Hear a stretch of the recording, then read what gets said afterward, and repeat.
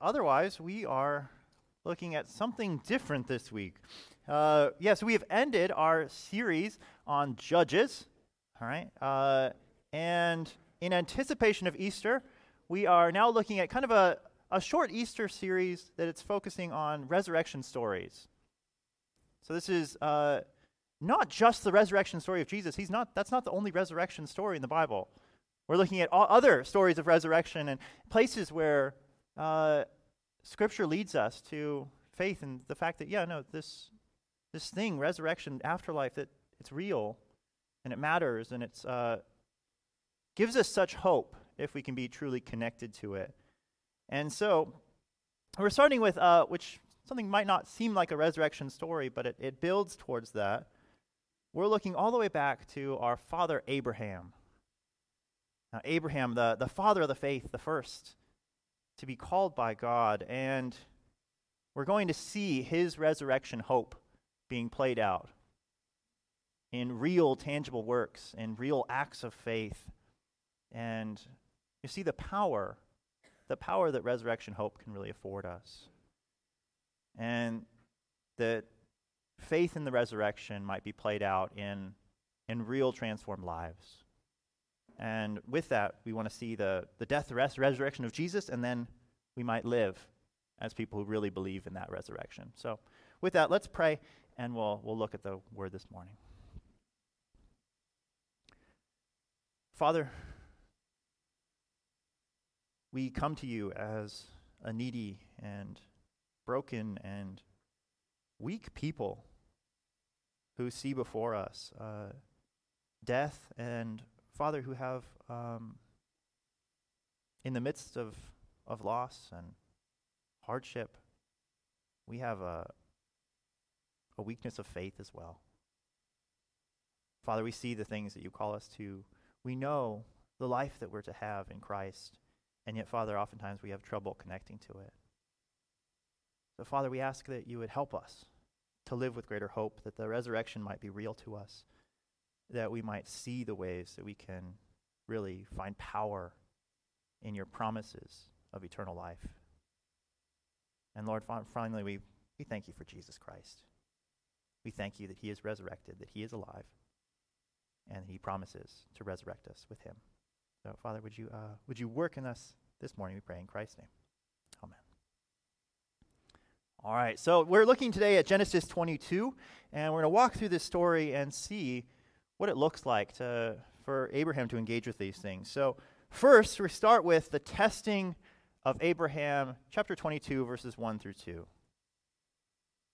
After these things, God tested Abraham and said to him, "Abraham," he said, "Here I am." He said, "Take your son, your only son Isaac, whom you love, and go to the land of Moriah, and offer him there as a burnt offering on one of the mountains, of which I shall tell you." All right. Now, just a reminder, who is this Abraham? Abraham, or initially Abram, is one of the first people called out and chosen to follow the one true God, Yahweh. He was not born into this. He was called out of the idolatry and out of his false worship, taken out of his home, called to abandon everything, and brought to a land. And God said, I will promise to give you a land, I will be your God, and I will build of you a great nation. The nation of Israel would come from Abraham. All of these promises coming together. And it would all be kind of dependent upon this offspring. An offspring that would become a people as numerous as the stars in the sky.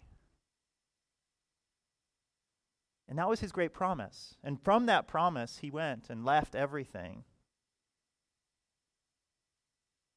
And yet he's wrestling with this promise, and he constantly wrestles with this promise because he doesn't have any offspring. That throughout their lives, his wife was barren. And she is now 90 years old. He is now 100. And they have no offspring. They have no means by which this would ever come to pass. How are they going to live in a land when they have no people to pass it on to? How are they going to become the stars in the sky if you can't get one? And so, there is this great promise of a miraculous son, that in spite of all of the obstacles, who would be born but Isaac? It was such a foolish idea that Sarah laughs at the very prospect of it.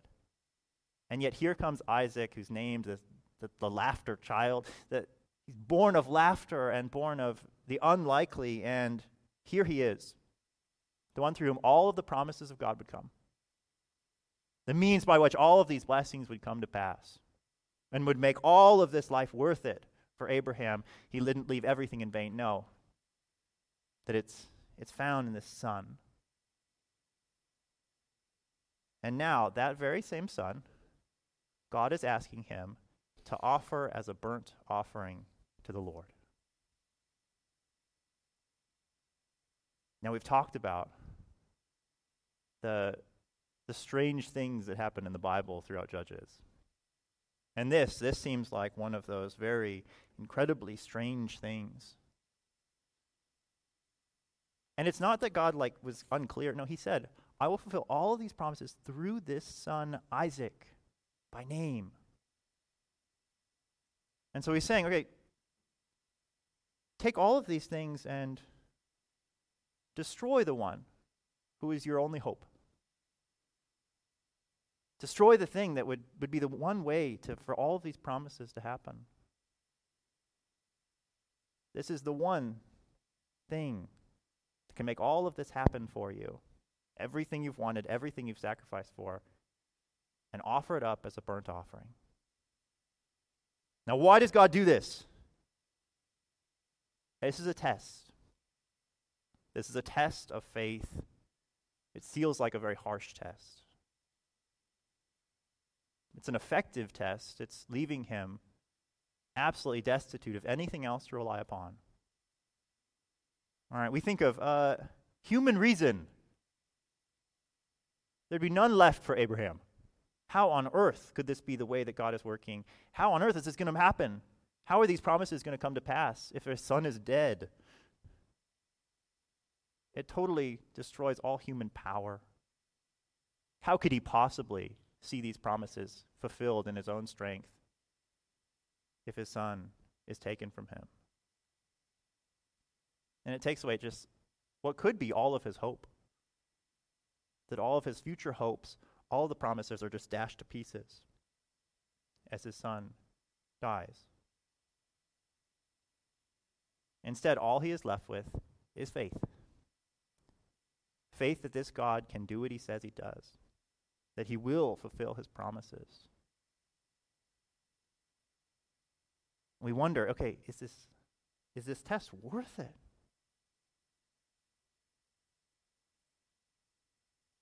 But our God, he really does. He sees the value of our faith, that it's more valuable than anything else. And for Abraham, it is worth the test. Now I wonder, if you received a test like this, a test of what you hoped for before all else, the things that you saw as the greatest blessing in your life, if those were asked of you to be abandoned and destroyed, all right, what would you think? How would you receive it? I think the first thing would be, well, this can't possibly be the message. Why didn't Abraham just say, well, no, it gets lost in translation. I must have misheard. Or just excuses like, well, I can think of a better plan. How could this possibly be the way that you would want to test me? No, you said just the opposite the other day. This can't be right.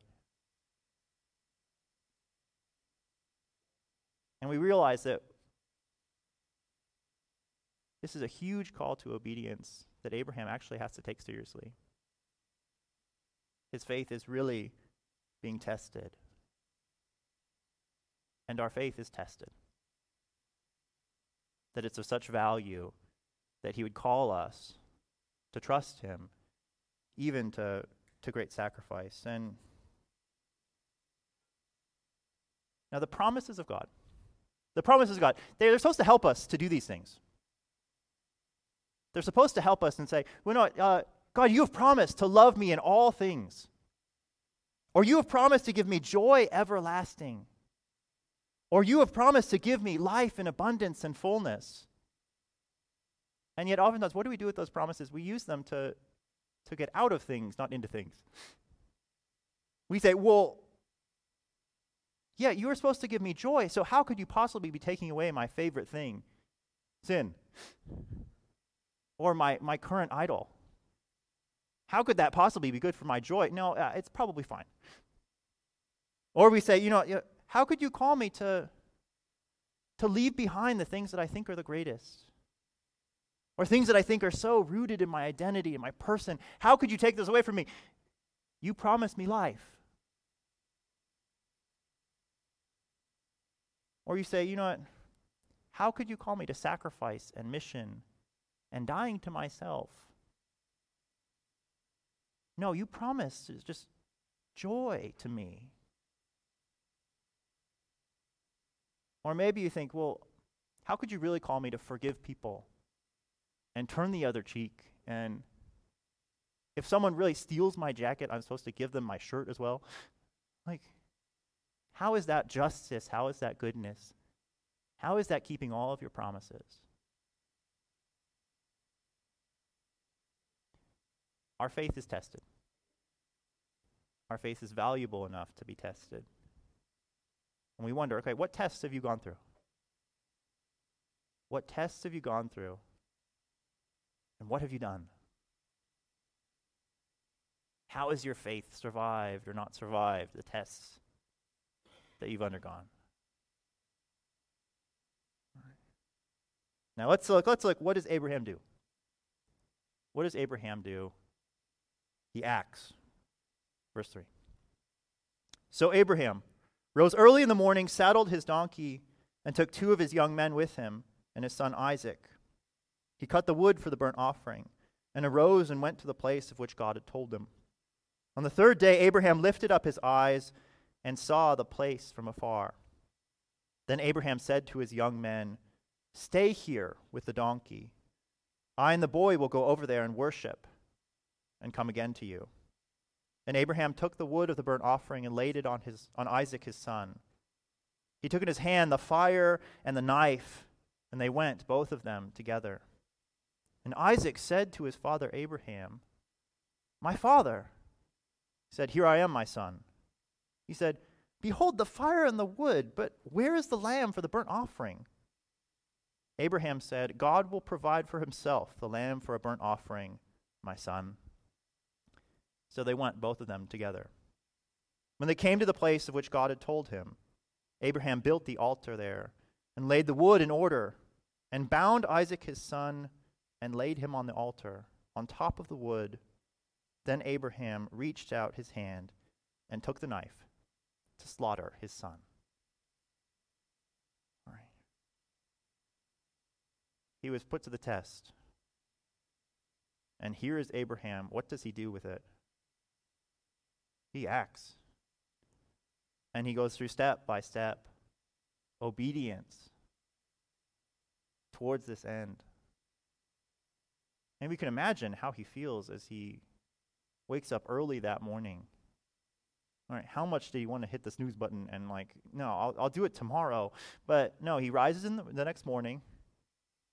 And what does he do? He cuts wood for the fire. He saddles the donkeys. And he sets out. He finds the place where he is supposed to go.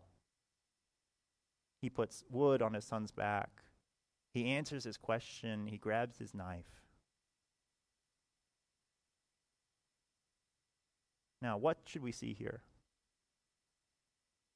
The Bible tells us what it sees. It sees faith. It sees faith in all of these actions.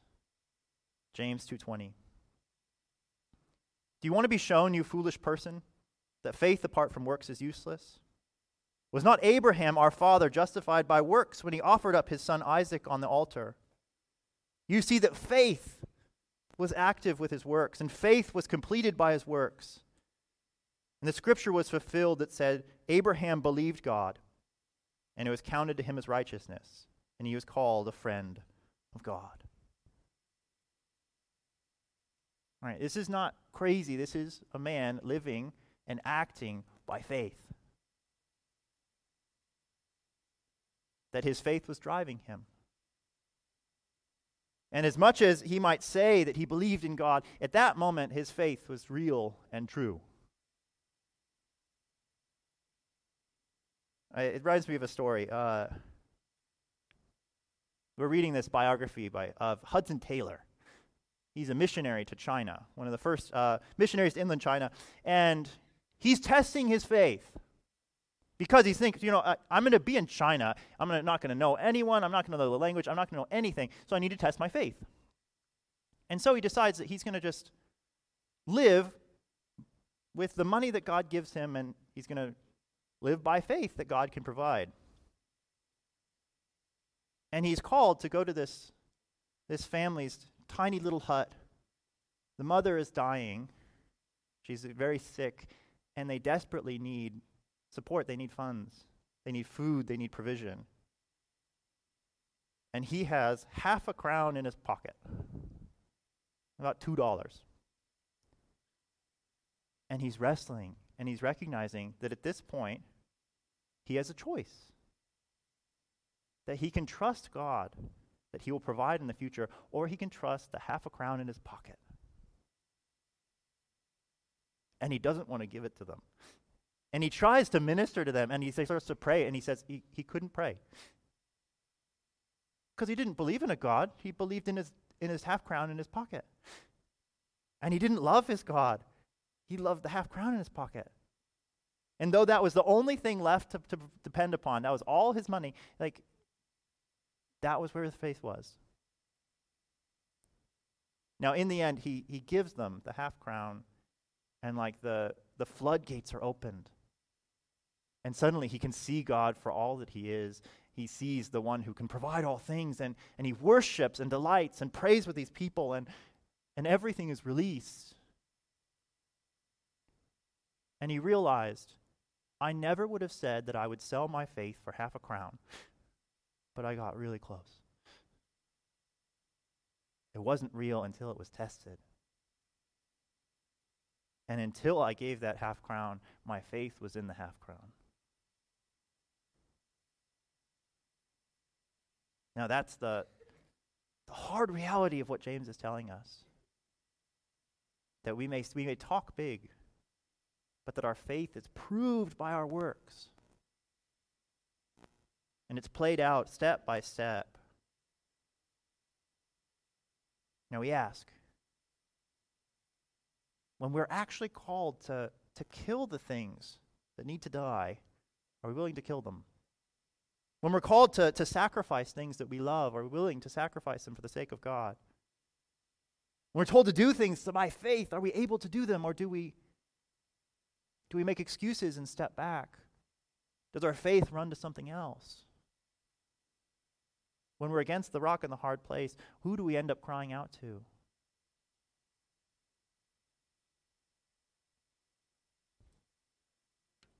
Right. Abraham's faith is working here. It is working in spite of everything that we would know. Now, what was Abraham putting his faith in? Too often, we're not really given that window into a person's heart. That we may see the works, but we don't truly know, what really is the object of their faith? But thankfully, the biblical authors, they reveal it to us. The Holy Spirit reveals it to us in His Word. And we see it in the book of Hebrews, chapter 11, verse 17. By faith, Abraham, when he was tested, offered up Isaac. And he who had received the promises was in the act of offering up his only son, of whom it was said, through Isaac shall your offspring be named. Everything was in Isaac, and yet here he is offering him up, for he considered that God was able even to raise him from the dead. All right. That as he wrestles with doing all of these things, as he struggles to express his faith by works, this reality comes to him. Yes, everything might be in Isaac, he's calling me to kill him. But maybe he can resurrect him from the dead.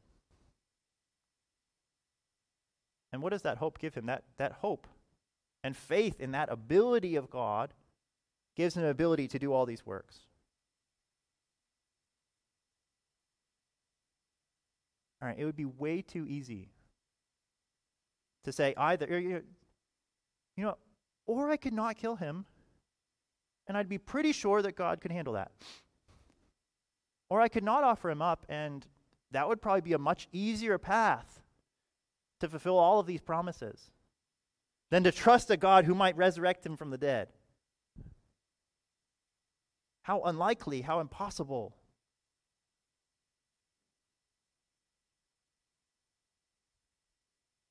Right.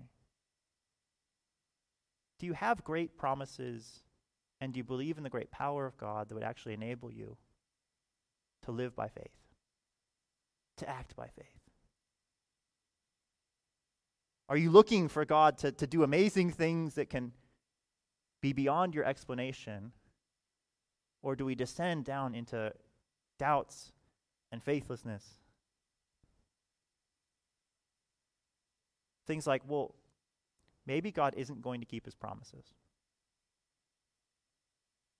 Or maybe God can't be trusted.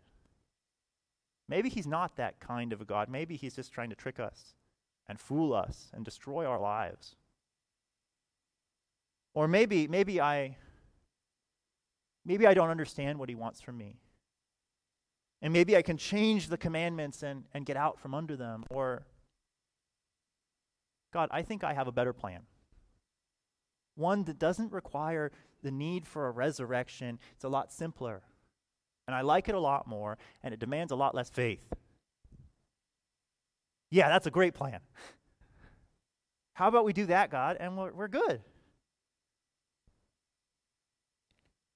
I think it's amazing that Abraham, of all places, he goes to resurrection, who had never seen a resurrection, never heard of resurrection.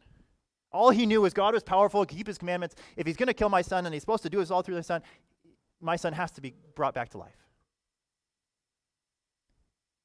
Right? Do we have like that, even that imagination with God?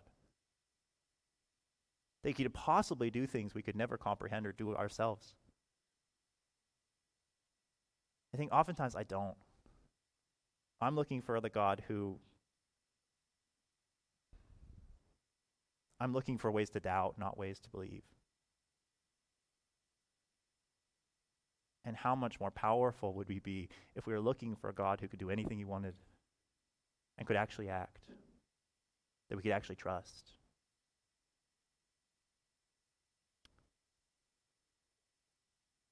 Now, resurrection hope, that has a lot of power. Really believing in the resurrection gives us a lot of power. All right, do you remember playing rock, paper, scissors as a kid? All right, we played rock, paper, scissors. Rock, paper, scissors. All right, and then there's this funny thing that we all do. And we all did it, so I don't know how we learned this. But then we'd get out bazooka. Have you heard of that? No, we go rock, paper, but then some kid would be like, bazooka! And what did bazooka mean? It was really stupid, but like, oh, it beats everything. It beats everything. And you're like, oh, bazooka kid came out again. And then everyone's doing bazooka, and then it's just everyone's doing bazooka against each other, and the game kind of devolves, but it's unbeatable. The unbeatable bazooka. All right. Resurrection hope, that is the bazooka of life.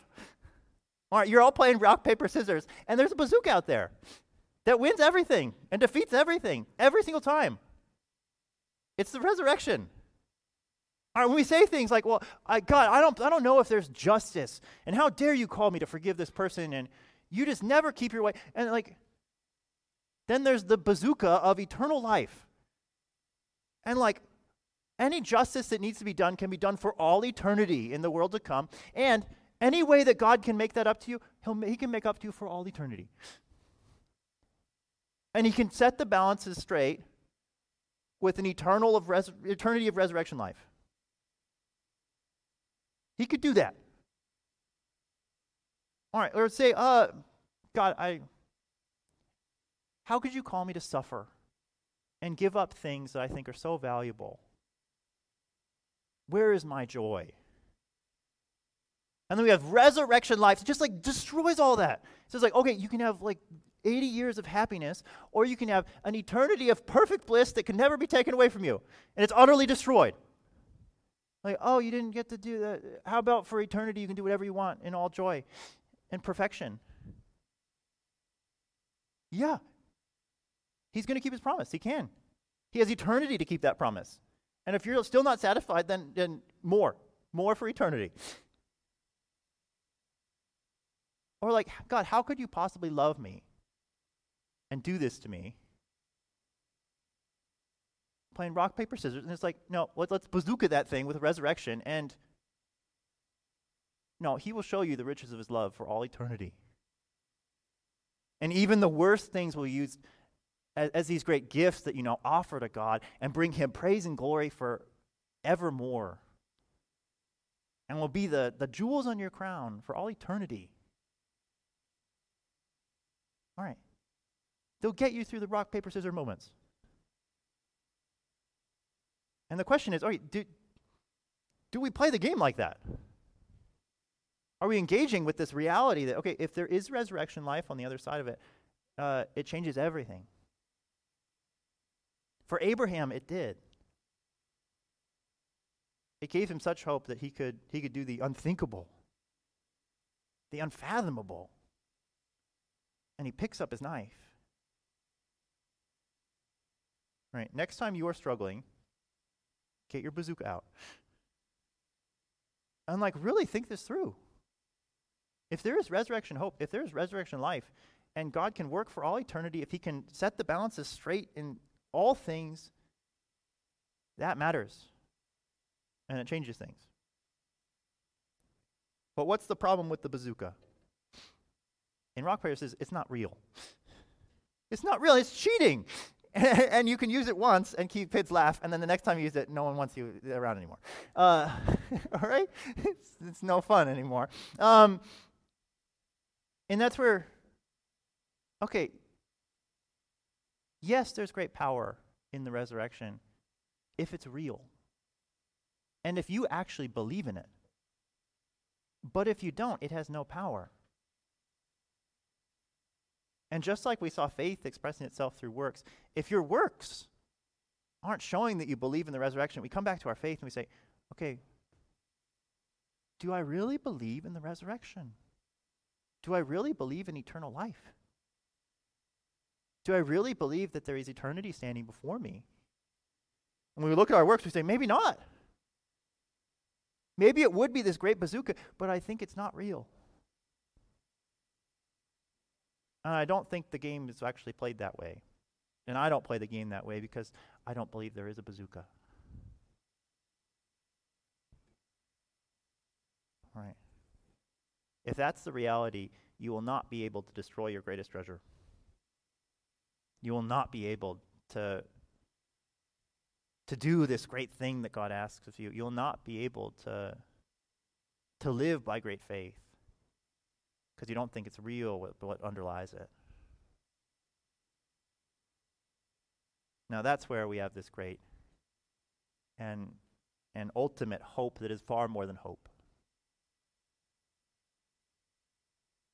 Let's look what happens in Abraham's case. Verse 11. But the angel of the Lord called to him from heaven and said, Abraham, Abraham! He said, Here I am. He said, Do not lay your hand on the boy or do anything to him, for now I know you fear God, seeing you have not withheld your son, your only son, from me. And Abraham lifted up his eyes and looked, and behold, behind him was a ram caught in a thicket by the horns.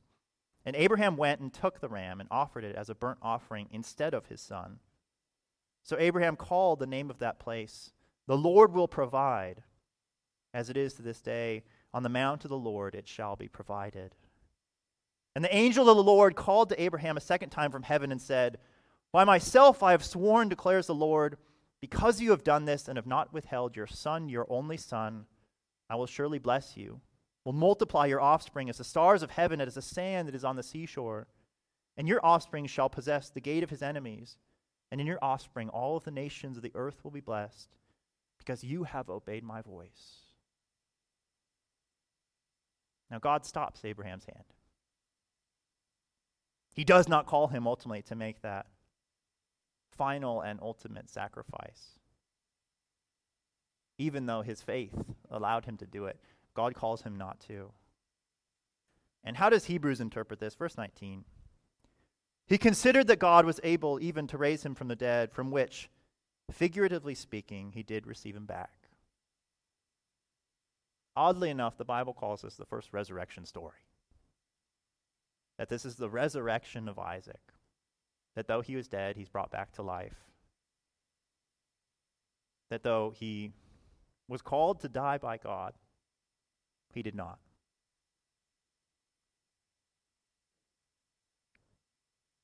Now for Abraham, all he had was this kind of vague imagination.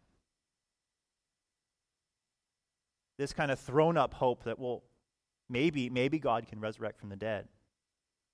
Maybe he has that power. And it was just this hope, this wish, this possibility in the dark. And God uses that, and God uses it for his ultimate glory. That Abraham is not only saved from this suffering, he is also given so many more promises because of it. He's glorified, he's lifted up. All of the promises are now more secure because he trusted in God and was willing to do this.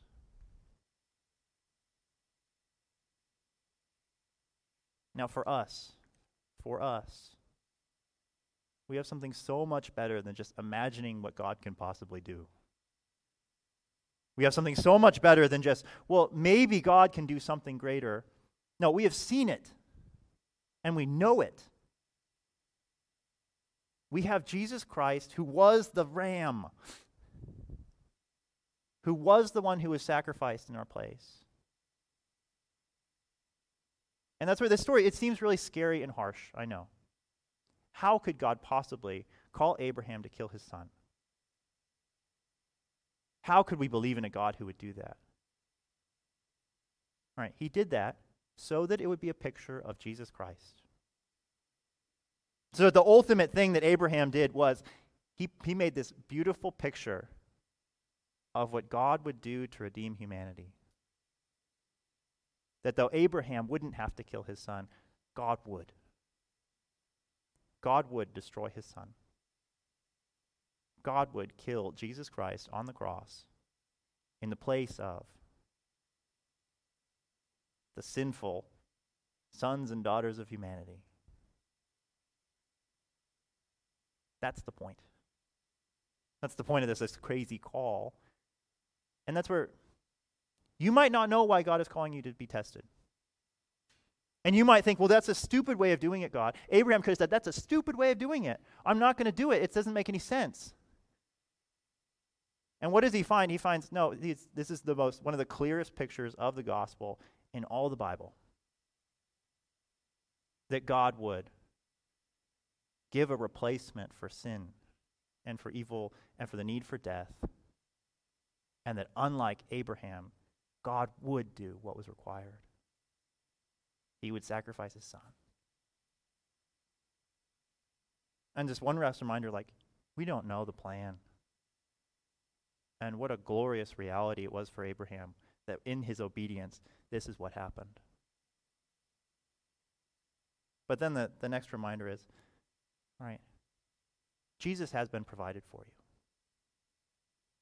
And so all those doubts that say, you know what, no, I'm just going to die and perish and it's not going to all work out. All right, Jesus has died for you.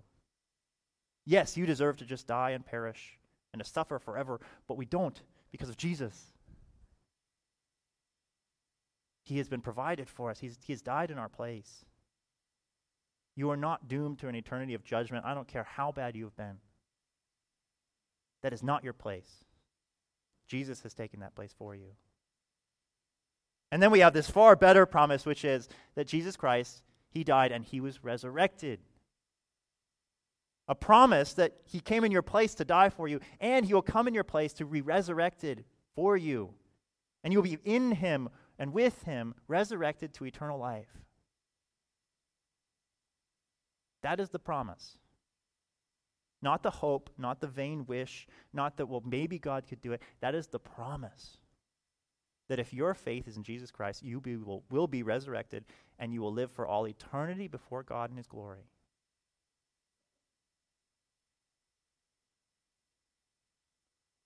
Does that give you great power?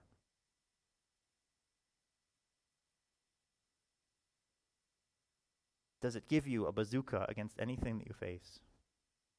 Does it destroy all possible doubts? Does it destroy your temporal needs and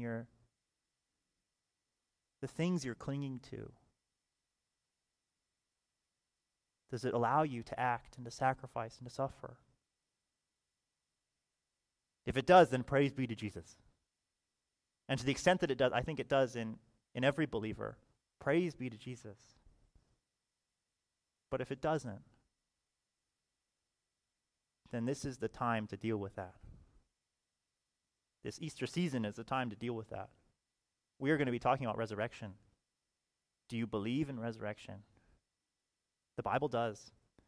The people who received back their sons and daughters, they believed in it.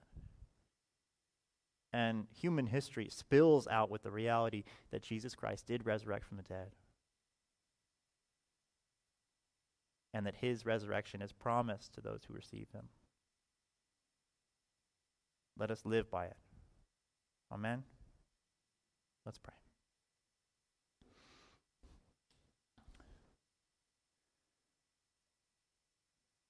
Father, you are far greater than we could ever ask or imagine.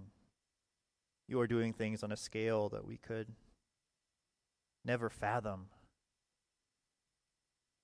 And Father, we are so full of doubts. We think that we know the way. We think that we know what true blessing and joy and love is. But then we see us, and we see the resurrection of Jesus, and we see how much further you are willing to go. And Father, we are humbled, for we have not even tasted the things that are to come. And so, Father, would you give us a willingness to follow you and obey you, not to earn anything, but because we believe that we have already found everything in Jesus Christ. Thank you, Jesus, for your death. We praise you, we worship you. You are our greatest gift. Would we delight and rejoice in you, we pray in Christ's name.